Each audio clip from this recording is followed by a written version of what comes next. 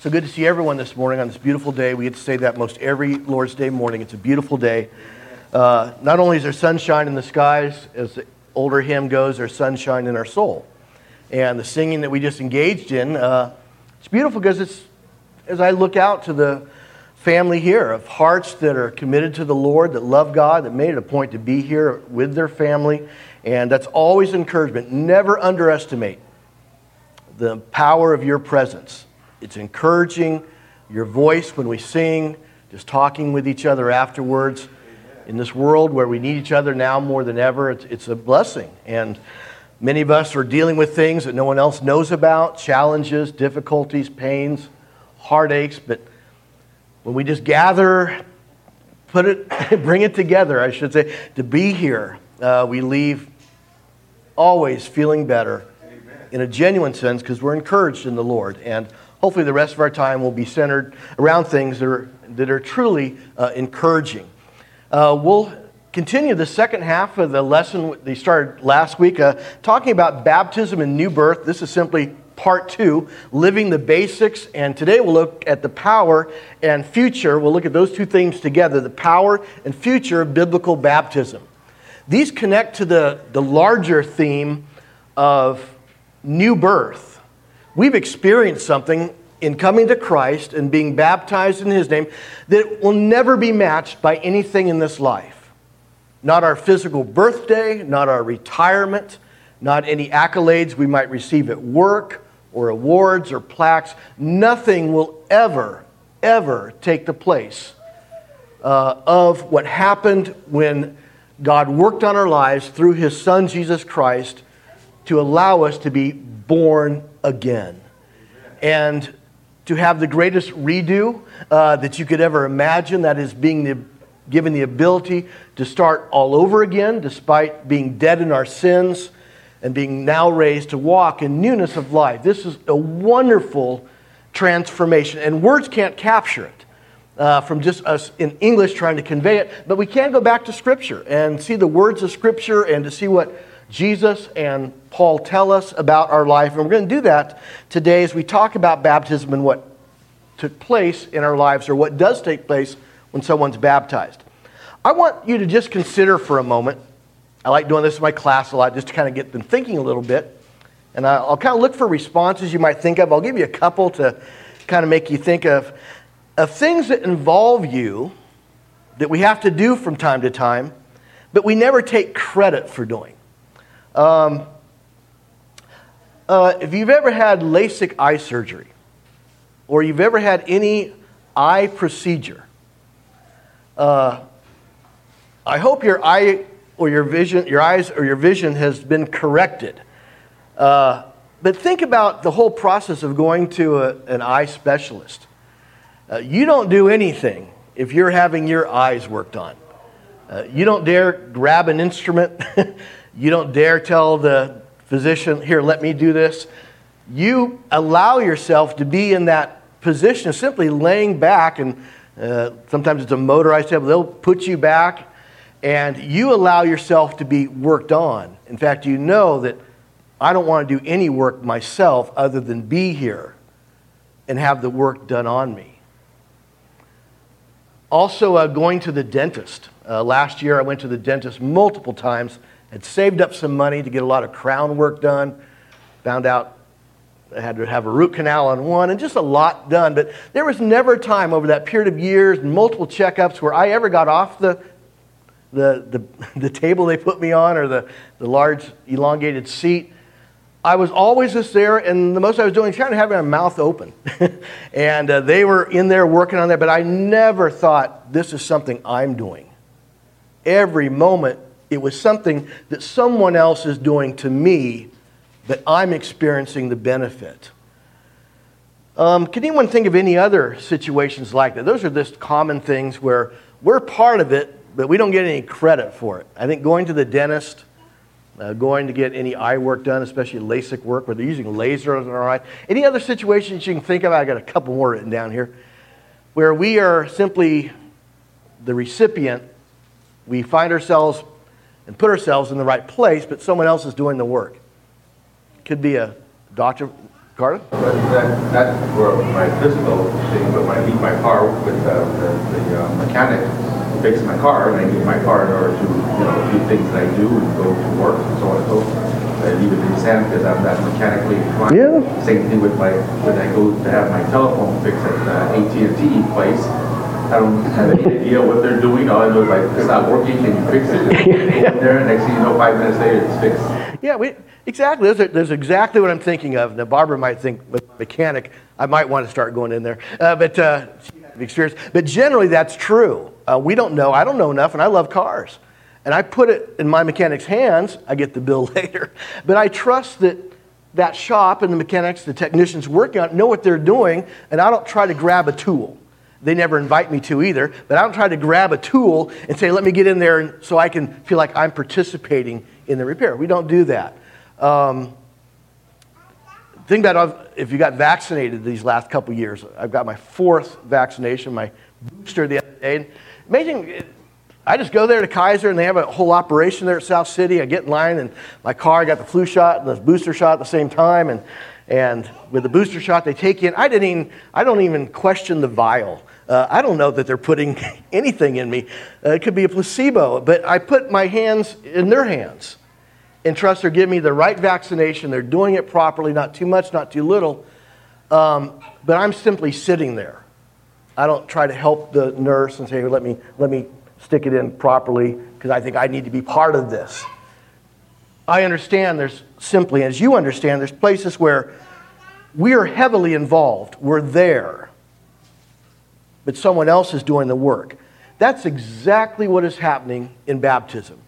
And this morning I want to talk about baptism in 3 ways. The first way is this: baptism is the place of God's work. There's some religious thoughts that say, well, you don't really need to be baptized because we're not saved by works or things we've done. And well, you're doing something at baptism, so you can't be saved at baptism. You're simply saved at the point of belief. Some will contend.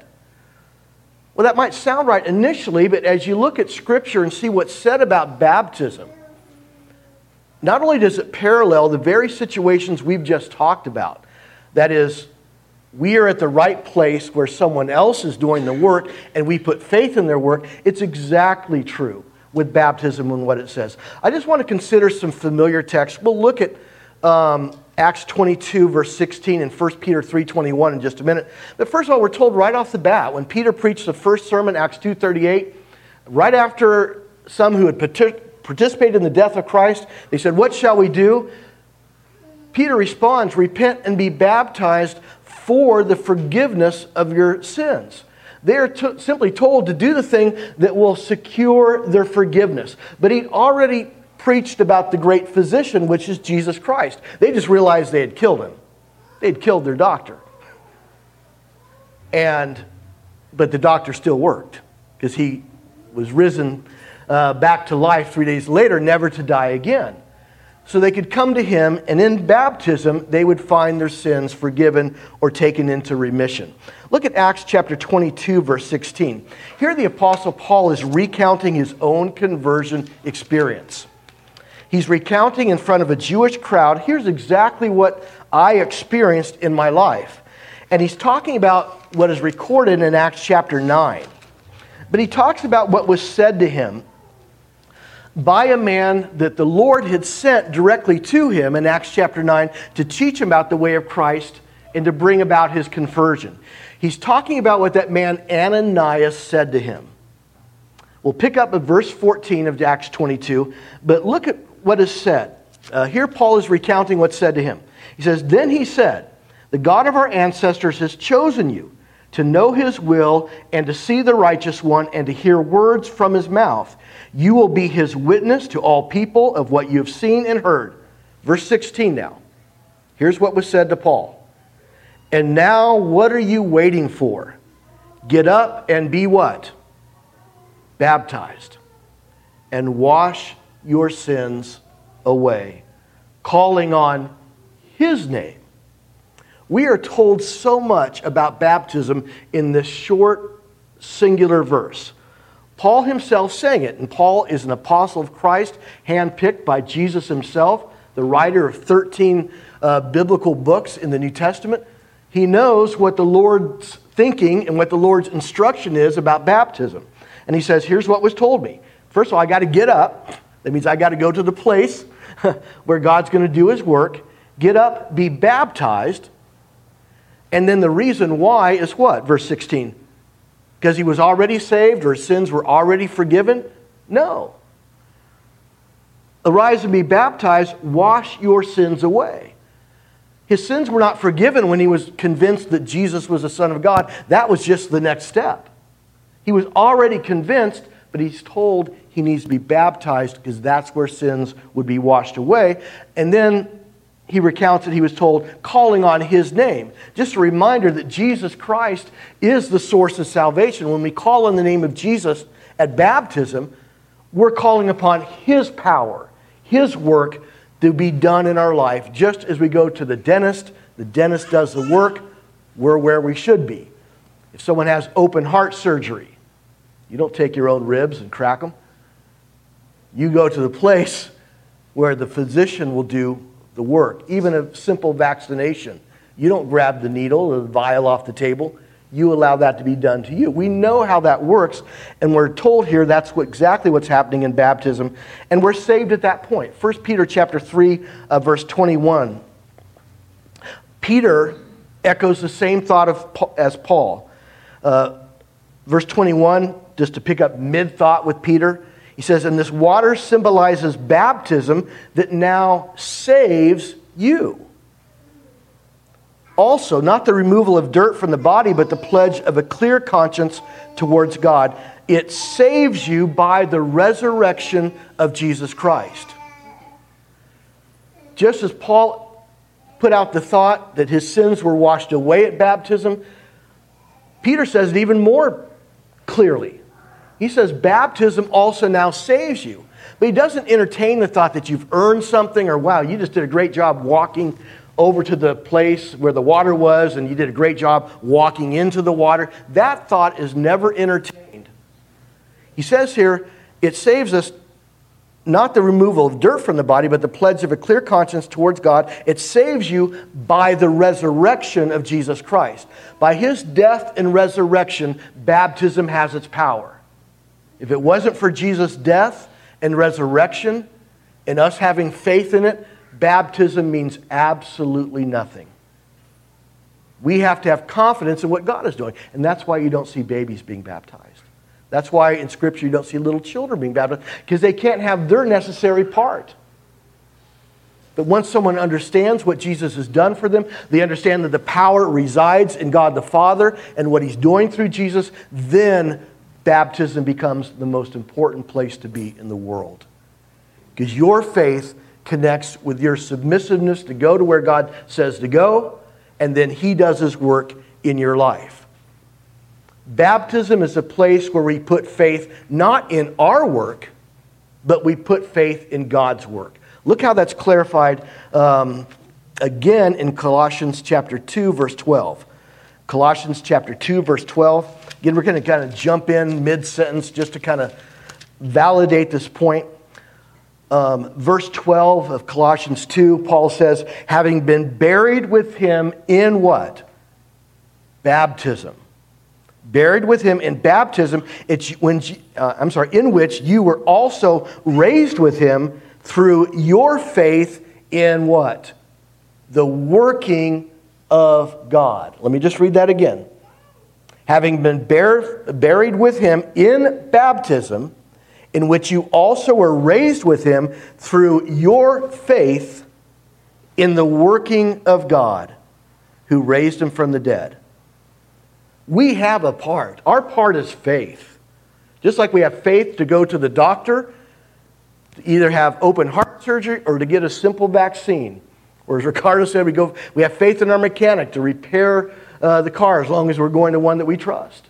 Or we go to the dentist to have drills and all kinds of work done where if they weren't doing what we trust them to do, we would be in extreme pain.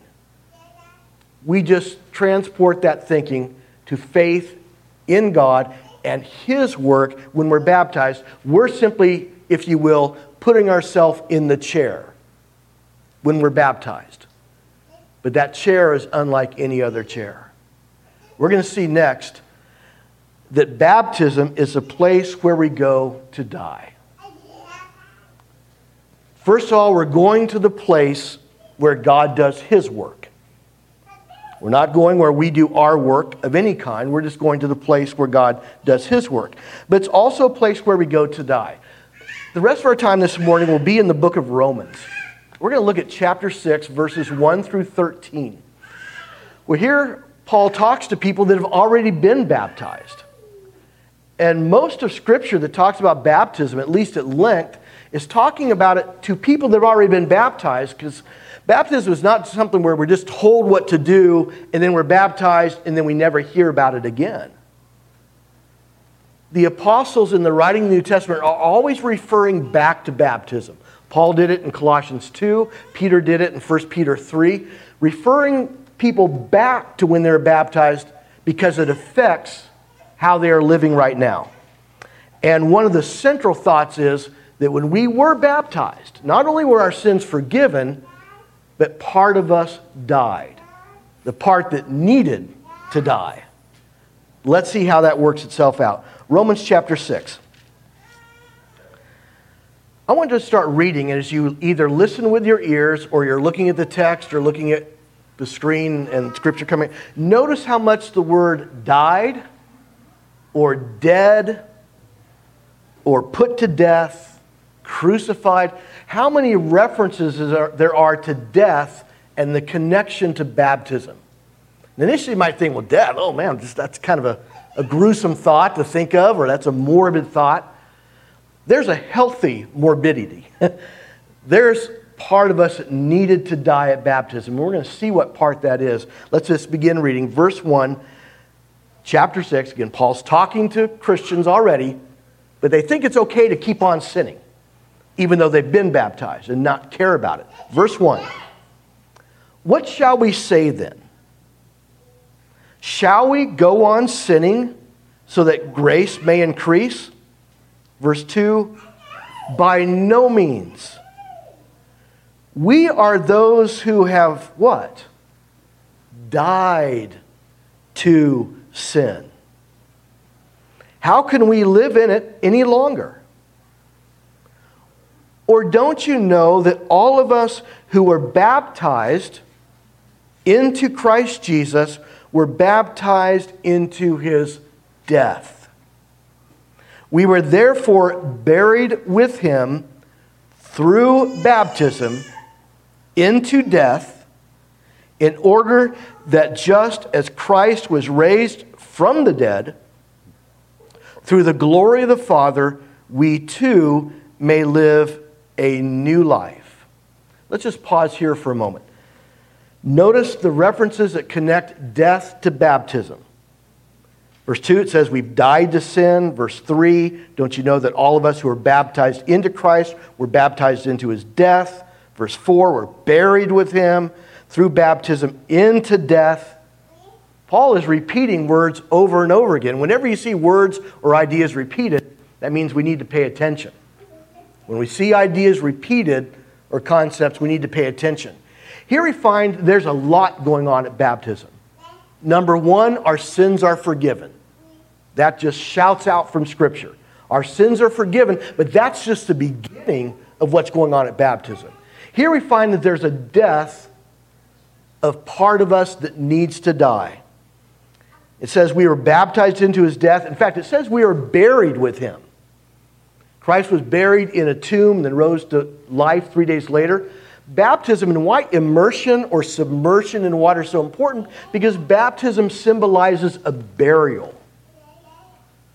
Where not only do you go to baptism for forgiveness, you go to baptism to die. Part of you is buried there, literally in the water, and not to come back to life again. Baptism is a burial. Verse 5, continue now.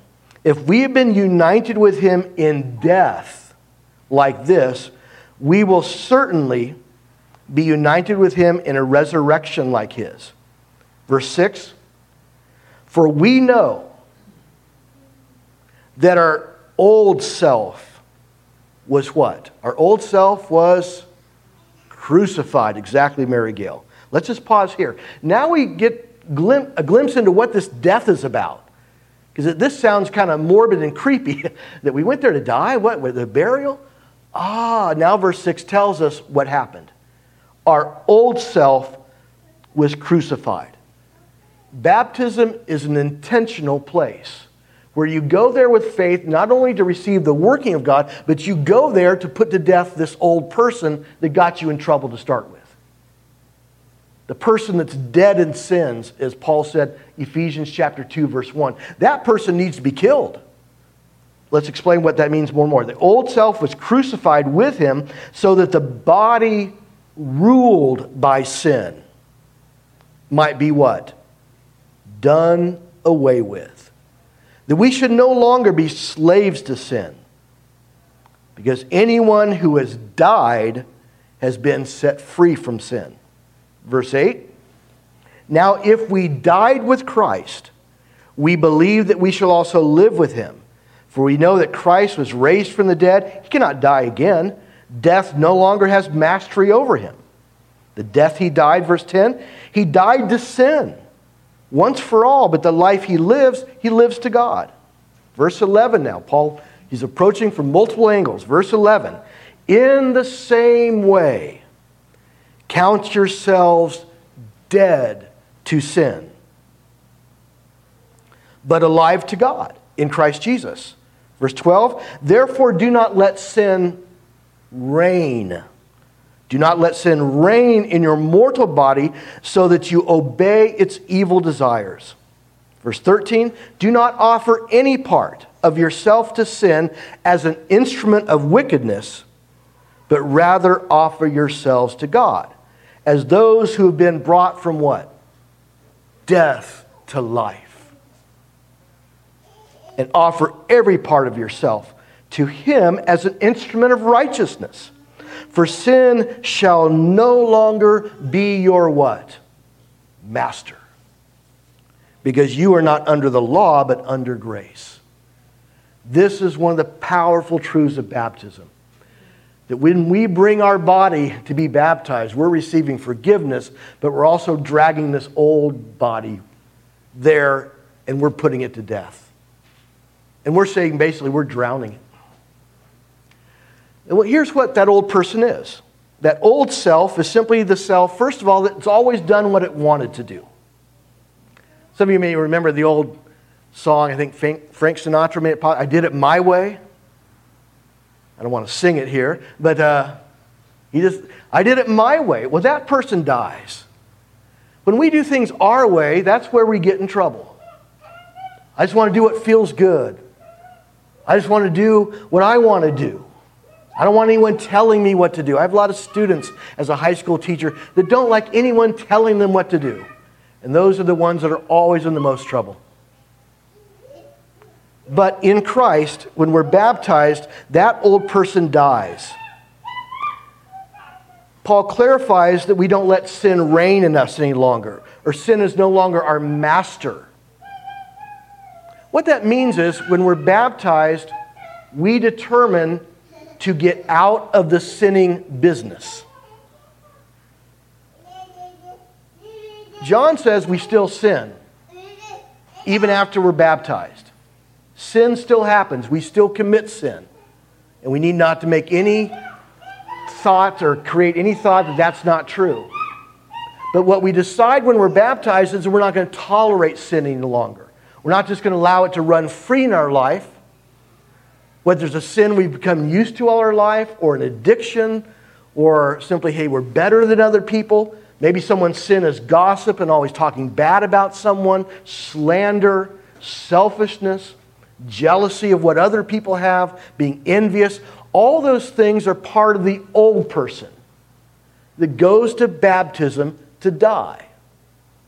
And Paul says we don't offer any part of ourselves to sin any longer. We're not to use our body as an instrument of unrighteousness, whether it be our tongue that articulates words that are deceptive, or again, slanderous, talking bad about other people, cursing, profanity, humor that's not appropriate. We don't use our tongue to form words to say those things. We don't use our body parts to engage in sinful activity, whether it be sexual activity or taking us to places where you take in and ingest things or put things in our body to harm us, even though it feels good at the moment. We find that our body is the temple of the Holy Spirit, 1 Corinthians chapter 6. So that old person that's always just done what it's wanted, it's been a wild teenager even into its 40s and 50s, that person goes to baptism to die and to stay buried. I tried to think this week, what's a good illustration of this in our life? And one thing that came to mind is when teens that have turned 18 and graduate high school decide to join the military. There's what's called basic training. They're not taken right to an air base or an army base and, hey, here's a gun, here's a tank, here's a plane you can fly. Everyone that joins the military has to go to basic training. Think about what they do. The first thing they do is take off the hair. I read online, here's what's involved, that you got to give your cell phone up for a number of weeks. You can't go home. You learn discipline. You learn how to follow orders. Now that's a pretty good illustration. I've never been part of the military, but I've met many people that have been. And basically, that old, just wild self that does what it wants, doesn't listen to orders, doesn't listen to anyone, that just wants to do its own thing, learns that person no longer exists in the military. When you have lives on the line and you're dealing with weapons, you just don't do what you feel like doing in the moment. So the first thing they teach in the military is that old person of just, you do what you want, don't follow orders, that person's got to die. So all that discipline, all that training is to try to get a person to be someone who now listens to orders, follows instructions because other people are depending on you, and not someone that does your own thing and calls your own shots. And that makes sense. And that's essentially what's happening when someone is converted to Christ and happens at baptism. They're not calling the shots anymore. Look at all these statements. The old self is crucified. Boy, could that be any clearer? That old person's nailed to the cross just as Jesus' body was nailed. Well, will a person still struggle? Absolutely. Satan has a temporary reprieve at baptism, but he will come back to the doors he's found unlocked in our lives as quickly as he can. Some as soon as the day that you were baptized. Others a week later, 2 days later. And he'll come back to see if you've tried locking those doors. And if you haven't locked them and you haven't taken sin seriously, he's going to come right back into all the other areas, or all the areas he's always got into in your life. And everybody's weaknesses are different. Some it's chemicals or substances. Others lust of the eyes. Others it's pride of life, arrogance, jealousy, things like that. Everybody has their own struggles. Some it's with their emotions and anger and things like that. All these things now are not suddenly fixed when we're baptized, but what you determine is, I'm going to work on these things. And I'm not going to let them run me around like they used to. You're determining, I'm going to get out of the sinning business, and I'm going to take on things that I just kind of thought were funny or entertaining or made me feel good at the moment. If someone's been sleeping around, they decide, I'm not going to be doing that anymore. And I'm working real hard on it. I'm going to try to establish a serious relationship that's godly and healthy. I'm going to work on purity, things like that. If someone's been a liar, they try, I'm going to not be telling lies anymore just to make people think I'm someone different or to get me out of a jam. I'm now going to work on being a truthful person and being honest. But that's not an overnight change. We're just determining at baptism, we're going to start now. And you have a definitive point in your life where you said, I'm going to get out of the sinning business, and that was the day that you were baptized. It's not when you started feeling good about Jesus. It's not when you just were learning about Him. It's not even when you believed He was the Son of God. It's at baptism, forgiveness came, but also the old person died. And if someone's refused to be baptized or doesn't want to be, how can that person say, well, the old person's dead? If you haven't put him to death in the place where he or she's to be put to death. That's how important baptism is. Yourself dies as far as doing it my way, me first, and sin dies. That is all the things that God's looking to get rid of that have kind of caused you a lot of problems. I can't think of any sin I'd want to hang on to because it's really doing a good thing for me. If someone's lived a life of deceit, how's that working for you? You got a lot of friends? If you've let deceit run free in your life? If you've been jealous all your life, has that made people like being around you? Sin doesn't ever help us. It only hurts us. So baptism is a place where we go to die. The last one this morning. Baptism is a place where you go to live. This is the wondrous power and beauty of baptism. There's so much going on there. Remission of sins, old person that's caused you nothing but misery dies, but now you also have life. You probably noticed this in the reading. I'm just going to go back and just hit some key spots. Just as often as the Apostle Paul mentioned, the old person is killed or put to death at baptism, you've also been raised to walk in newness of life. Let's revisit some of these. Verse 4, we were therefore buried with him through baptism into death, in order that just as Christ was raised from the dead through the glory of the Father, we too may what? Live a new life. Verse 5, if we've been united with him in death like this, we will certainly also be united with him in resurrection like this. Verse 7, we've been set free from sin. Verse 8, if we died with Christ, we believe we shall also live with him. Verse 10, the death he died to sin once for all, but the life he lives to God. Verse 11, in the same way, count yourselves dead to sin, but then he adds what? Alive to God in Christ Jesus. Don't let sin reign, so you obey its evil desires. Do not offer, verse 13, your body or any part of yourself as sin, as an instrument of wickedness, but rather offer yourselves to God as those who have been brought from death to life. And offer every part of yourself to him as an instrument of righteousness. Notice here at baptism, we're not just being told we receive forgiveness and the old person dies and then just go dry off and walk away. Instead, we're being told we're raised to walk to live a new life, which is the exact opposite of our old life. For every sinful behavior we engage in, there's an exact opposite behavior that God has always wanted us to be a part of. We'll look at this more next week. I'll give you just a little preview. The book of Ephesians, the Apostle Paul tells those who've been liars. They've been lying to their neighbor. He says, first of all, you don't do it anymore. You're a new person. You get out of the lying business. But he doesn't just say don't talk anymore. Just be quiet the rest of your life. Instead, he says you speak truth to your neighbor, that you might encourage each other. So if you've been going around telling lies about people or lying to coworkers, boss, family, spouses, things like that, you stop doing that, number one, but then, hey, you start saying things like, hey, you look great today. Or, hey, how can I help you? Or, I appreciate the hard work I see you doing.